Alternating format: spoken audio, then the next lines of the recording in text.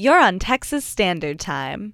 Compared to this time last year, enrollment in the Obamacare marketplace is down about 7% in Texas, according to federal health officials.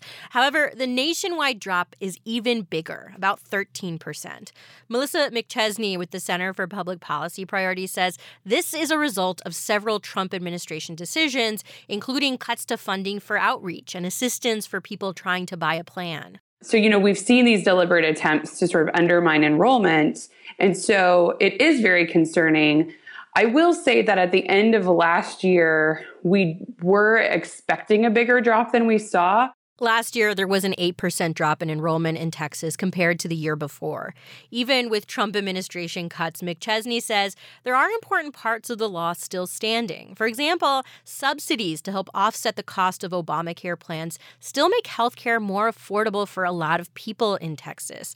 The last day to sign up for a plan through healthcare.gov is December 15th. In Austin, I'm Ashley Lopez for the Texas Standard.